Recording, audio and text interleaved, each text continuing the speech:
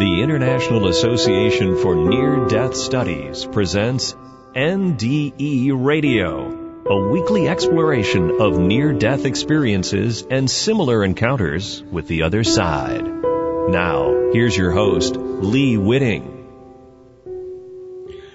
If theology and science are both in the pursuit of truth, will they ever agree on what happens when we die? Was Doubting Thomas of the Bible story the perfect description of a modern scientist? And if so, why did Jesus call him less blessed than those who believe without proof? Welcome to IONS NDE Radio, brought to you by the International Association for Near-Death Studies.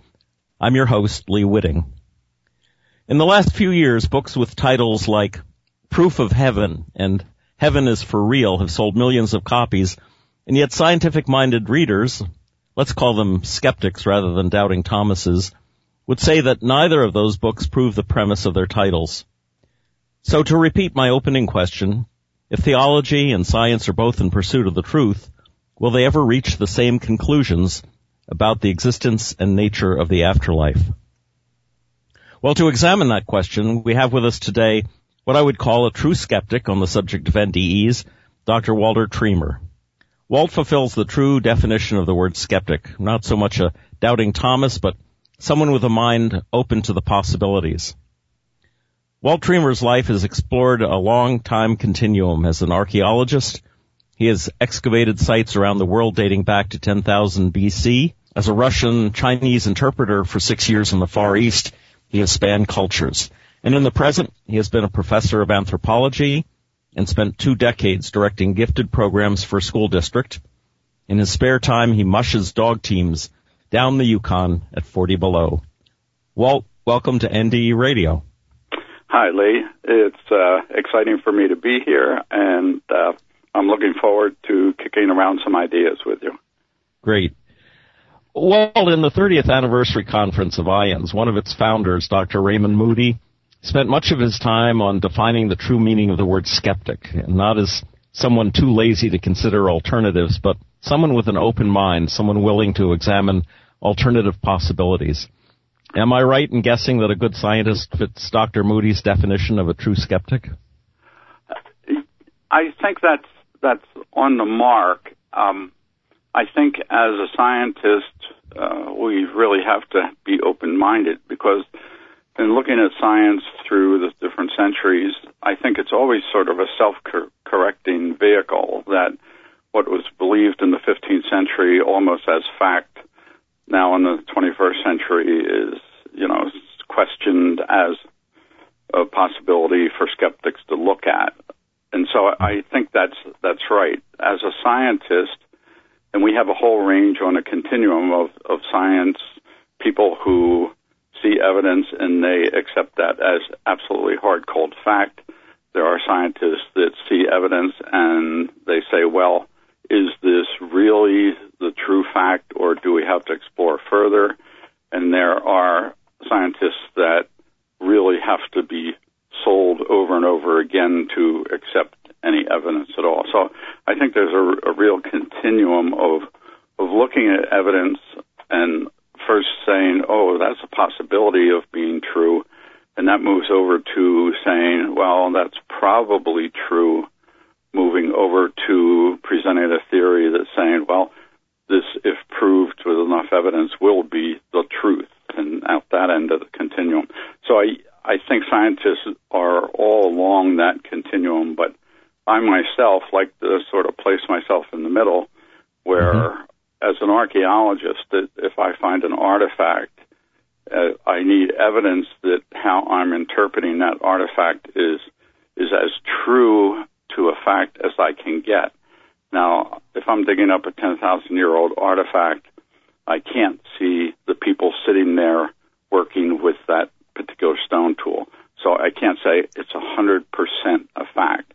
But I can, through evidence presented, get as close, I think, as humanly possible to the truth of that evidence. So I think there are all sorts of shades of being a skeptic and using skepticism to explore the evidence.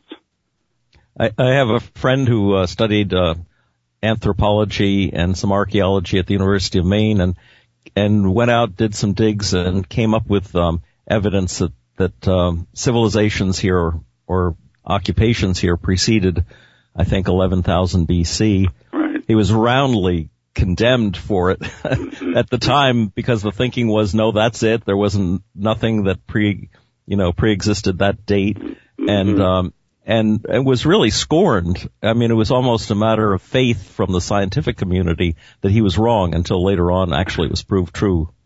Yeah, that happens time and time again. And if we flip over into human evolution and look at in the 1911 with Piltdown Man, that when the Piltdown skull supposedly was found, then everybody interpreted that a certain way of the relationship between humans and the Piltdown Man, and then of course it was found to be false with a chimpanzee jaw put together with a human skull, and there were a lot of red-faced anthropologists running around, and I think even still today we as anthropologists sort of face that anchor around our neck of people saying, well, look at you all bought Piltdown Man and all of you were dead wrong, and so, how can we believe anything you say? So, yeah, as I said, science is always self-correcting itself.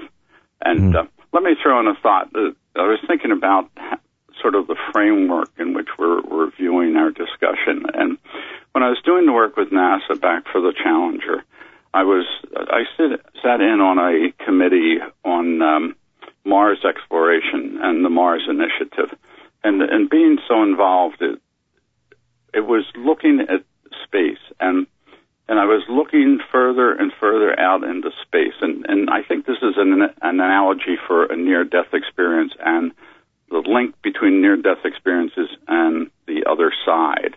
That as we go out into space, and say the Mars rover or Mars surveyor is finding little evidence possibly of microbes and possibly then interpretation of some form of life. And so as we go out into asteroids and planets and Mars, we look for evidence that life existed out there. And further out, we have the schools of thought that there are aliens out there that, with the SETI program, trying to send back messages to us that they're out there and we can have contact with them and ultimately have discussions and so forth. And I thought that was a good analogy to this whole, at least to me, near-death experience, and that we're looking out into the other side, for the term that's properly used, and we're looking for messages out there that come back to us and give us messages and information from out there, and the analogy being space and aliens out there and life on other planets, that there's a world, or whatever you want to call it, out there that we're reaching out, that ultimately we may have contact with on an established basis, and at the same time those aliens are sending messages back to us that they're there and they may want to communicate. And it seems to me, that's like a parallel to near-death experiences and the other side, that there are people who are here in near-death experiences and going out beyond the Earth's surface and encountering these, if you want to call them aliens, which is not, I think, a complimentary term in a lot of people, how they say aliens with three heads and all that. But that we go out and there are beings out there that we're trying to establish evidence, just like the surveyor on Mars' surface, that they are there, the form they're taking, and how we are going to deal with that. I think there's an analogy there. I can see that. Interestingly enough, some of the scientifically trained astronauts turned to mystical belief after seeing the wonders of space. Do you think it could require a personal mystical experience to become a believer? And if so, will science ever accept that possibility as evidence? Well, you're right on the money there, because I've talked to a lot of the astronauts, and some that had walked on the surface of the moon, and others that were just in orbit, and they looked back and saw that great blue ball floating in the blackness of space, and they all almost universally said it was like a religious experience to look back and see all of mankind, all of achievement, all of humanity on the surface of that great blue ball floating in space. And yes, they really did parallel it to any religious experience that they had here on Earth. And so, yeah, that was a very consistent observation by the astronauts. Staying with the space example for a moment, a good example of the true revolution in science came about in our lifetimes with the general acceptance in the scientific community of a Big Bang theory rather than a steady state universe theory. Right. And religious folks really rejoiced because the science was suddenly growing closer to the faith community's belief in a creator and a beginning as described in Genesis. Do you think the same dramatic reconciliation could occur somehow with the study of NDEs? Oh, I sort of look at NDEs. I think you have a broader understanding and perception of NDEs than I do. And, you know, I'm a novice at NDE stuff. And I think in one of your previous mentions, you said there are 50 million people worldwide that have had NDEs, and of course I've only read a handful, so I feel I've only sort of peeked through the window of this whole NDE experience, and so as such I'm certainly not with a firm grasp on the wide range of NDEs, but from what I see of the NDEs, I accept near-death experiences, and it brings up a lot of questions in my mind, that some of which we may get into. I sort of picture our discussion as one of those cush balls, you know, that has a ball with all those little rubber strands going out in every direction. And I think if near-death experiences is the center of a cush ball, there are so many ideas and concepts and discussions going out in all directions that we have with near-death experiences. But back to the main point, I see near-death experiences as a fact. I think it happens. I have a couple questions coming up with that, but let me get back to that. I accept near-death experiences as really happening in 15 million people, as you said, have had them. What I question as a skeptic is the link established between near-death experiences and the other side. That people who have had near-death experiences come back, and the guest you had on a couple of weeks ago, I think Carol Vengroff, her name was, she described in great detail her visit 50 years ago with a world of happy people, and she had her life reviewed and felt she had all knowledge out there as a 12-year-old. And so she described the near-death experience to her in very great detail. What I question is, does near-death experiences, as accepted as a real experience situation, does that fulfill evidence that there is an other side as it is described by these people who have near-death experiences? That would be my question. But in talking about near-death experiences, again, back into the scientific world that I sort of live in, I think in reading near-death experiences, the first thing I was thinking of is establishing death itself. If near-death experiences exist, then you have to have a pretty good marker on what death is. Now, I think that's changed because years ago, centuries ago, when a person died, all the vital signs stopped, and so they were assumed to be dead. Well, with organ transplants and things like that in the 20th century, we had to really look again at the point of death.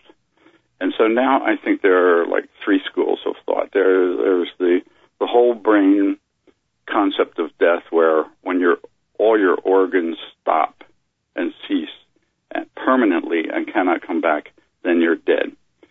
But then there's a thing called, the higher brain aspect that defines defines death as when you are unconscious, in other words, below the conscious level, and incapable of coming back to consciousness. That's the higher brain definition of death.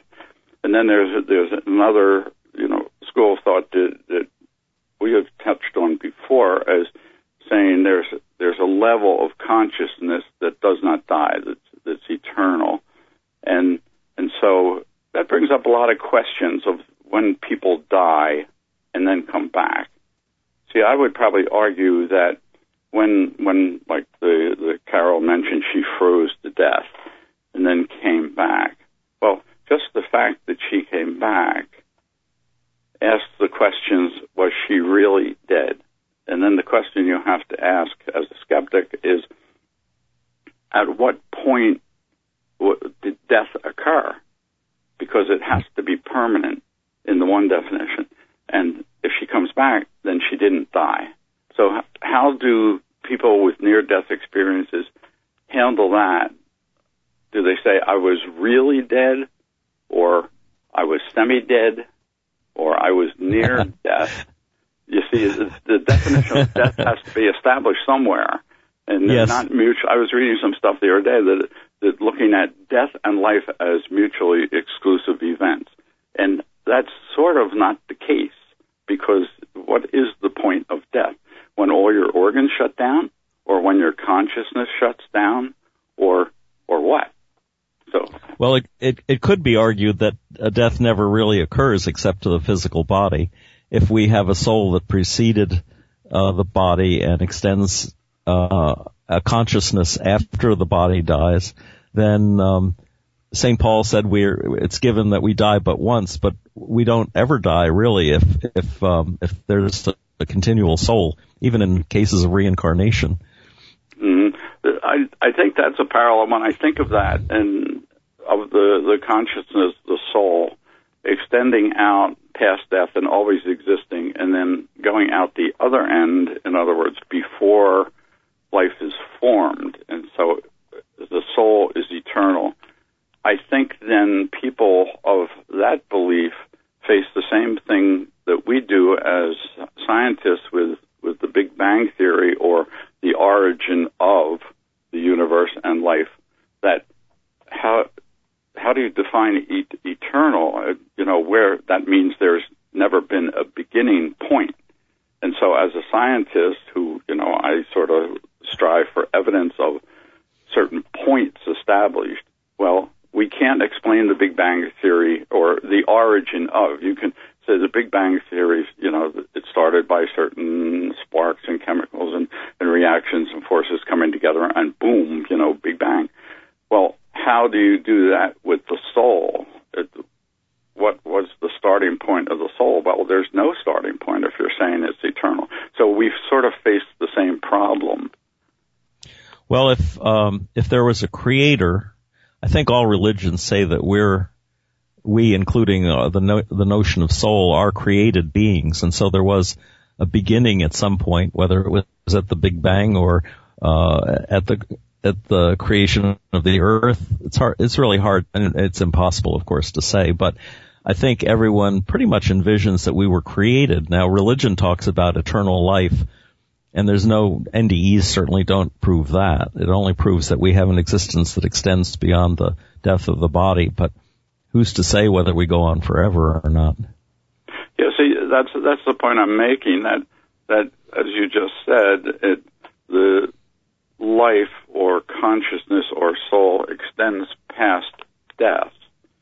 And so you have to have a dead point, but you're saying the soul really lives forever. And that gets us into a whole other area of if the soul lasts forever, and then we sort of, I picture it as like a plane, let's call it level A, and that's the consciousness that has no beginning and no end.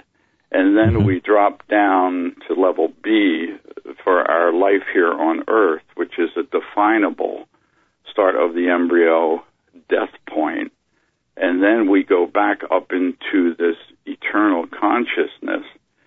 I mean, you're sort of getting into Hinduism and all things like that, where the soul comes down and lives a contaminated life here on earth and then reunites with Brahma and Moksha and up into the consciousness, which is eternal, then that sort of asks a question in my mind, then what is reality? What is the real life? Is the real life consciousness and soul, and then our physical life here on earth is not the real reality. The real reality is level above that of consciousness. And go ahead. That would be a Buddhist point of view, that we're really living in a dream world here, and I think some Native Americans might agree with that too. That the real world is the eternal one. Yeah, and see, as a scientist, again, I'm oriented to what I would call like hard fact evidence that proves something exists, and that, of course, is really on the other end of the continuum of faith, where you believe in an eternal God who then created eternal souls, and that's based on faith, and I'm sort of on the other end. Now, the basic question you asked at the start of the show was, can sort of these two ends of the continuum, meet in the middle, and there's a reality that is broad enough to encompass both scientific fact and faith living together. Again, I like to sit in the middle here, and as a scientist, I need hardcore evidence of something. But on the other hand, I think the mind always has to be open to the existence of things we have not yet discovered. And I think that sort of touches out on the faith continuum, where I always said it in a temporal sequence. And at the start of the show, you had mentioned I'm sort of like a time capsule that has floated through ancient cultures and archaeology. As a teacher, I'm dealing with the present technology. And as a NASA astronaut, I was really merged into the future, that I sort of see things in progressive timelines. And I read a lot of explorers of the 1800s going to the Antarctic and trying to discover what was there. No idea what was there, but gathering evidence of what was there. Mm-hmm. Well, I think I always look at things like that, and that's, I guess, why I'm a skeptic. I see what exists now, but I also know there's a lot out there we don't know. And getting back to Carol's show, Carol Vingaroff, she said in her talk that when she was getting all this knowledge, that her brain was limited, she could not take back. Then she made the comment that it made me believe anything is possible. And that really rings the bell, that I think we see the world on the evidence that we face now and have accrued through centuries and centuries of questioning, of research, and of looking at the evidence.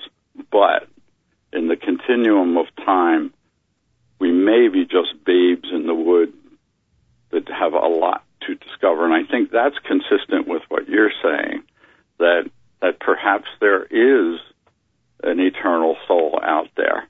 Perhaps there is the other side that are full of, as Carol said, happy relatives and great knowledge and life reviews and everything. There may be. Anything is possible. But I, as a scientist, I need some evidence. And evidence scientifically based, that's reliable, that always comes to the same, causation and effect and things like that. But as a skeptic, you should have an open mind, thinking all this stuff, maybe centuries from now, we'll all be souls wandering around and, in open contact with, like, earthbound beings. Maybe. It might be possible. But show me the evidence, show me the money.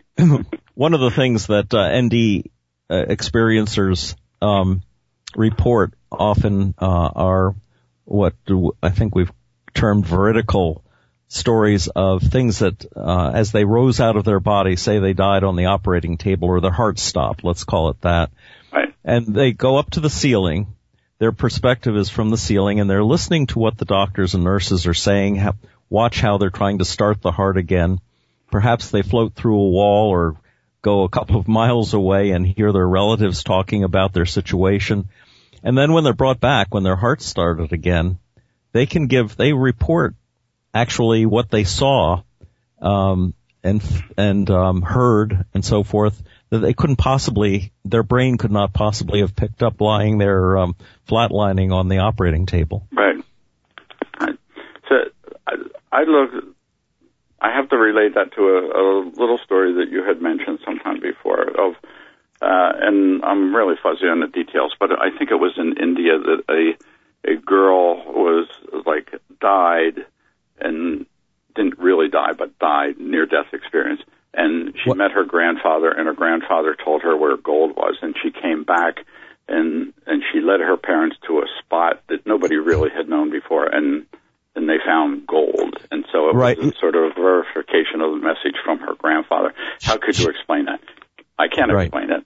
And I can't explain, some of the experiences that you're talking about of people who were up in the corner floating when they were in this, what we will call now a dead state, and they heard people in the other room. The gold story, there's no explanation that I can offer, and again, that's a good thing to look at, because how was that extrasensory perception, just what was going on there? I have no clue. On the other hand, the experiences of people going into that near-death state and then seeing the surgeons working on them and everything, I would question that looking through the lens of cultural experiences. In other words, there's a lot of medical shows that do the same thing, that people may pick up ideas. And this sort of relates over to the Carol. I keep getting back to Carol, but it was such a rich thing for me to hear what she was talking about. And all her description, and now this is the cultural anthropologist coming out in me pure, all that she described to me, all her people, meeting happy people, her life review, knowledge, and then she got in later description of life and love, that love is the basis of everything, and good and evil. It seems to me, listening to her describe all these things, it was a construct of all life experiences that she had in a religious life, that she was just sort of, and I don't want to use parroting as the term, but she was just repeating all things that she probably learned all her life about good and evil and parents and values and things like that. See, that's the anthropology end of me, seeing that kind of thing through that. On the other end is my open mind that has no explanation at all for things like the child finding gold and things like that. So again, there's an open continuum of going to what I think there's evidence of just near-death experiences being a compilation of life experiences that have set in the mind and settled there and then came back, and under certain circumstances, near-death experience for one. And then there's the other world that we have no idea or explanation of, that we're moving toward explaining. Right. Well, we're just about out of time here. Whoa, that was really quick. We haven't even gotten to quantum physics or multidimensional states or any of those things too that are so interesting. A lot of things to go out on, and maybe we'll come back someday. I can see lots that we could still talk about. Yeah. But it won't happen today, unfortunately. Yeah. Okay. I want to thank our guest, Dr. Walt Tremer, for a terrific discussion of the possibilities for reconciling theology and science. And if you would like to listen to this show again or any other of our programs, please visit our website at nderadio.org. And for more information about IANDS, please check that website at iands.org. There will be information on that site about our upcoming Labor Day weekend conference on NDEs, health, and healing in Newport Beach, California, from August 28th through the 31st. I look forward to seeing you there. Thanks for listening.